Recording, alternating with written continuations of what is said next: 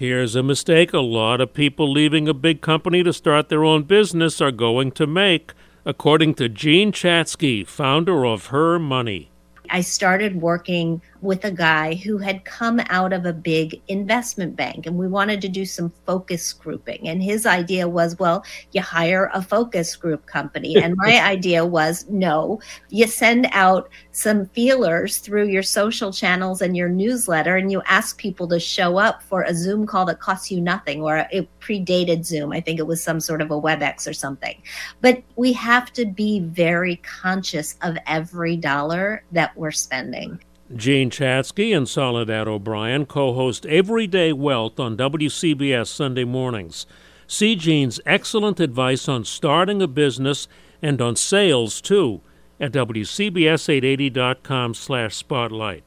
I'm Joe Connolly for Bloomberg and WCBS News Radio 880.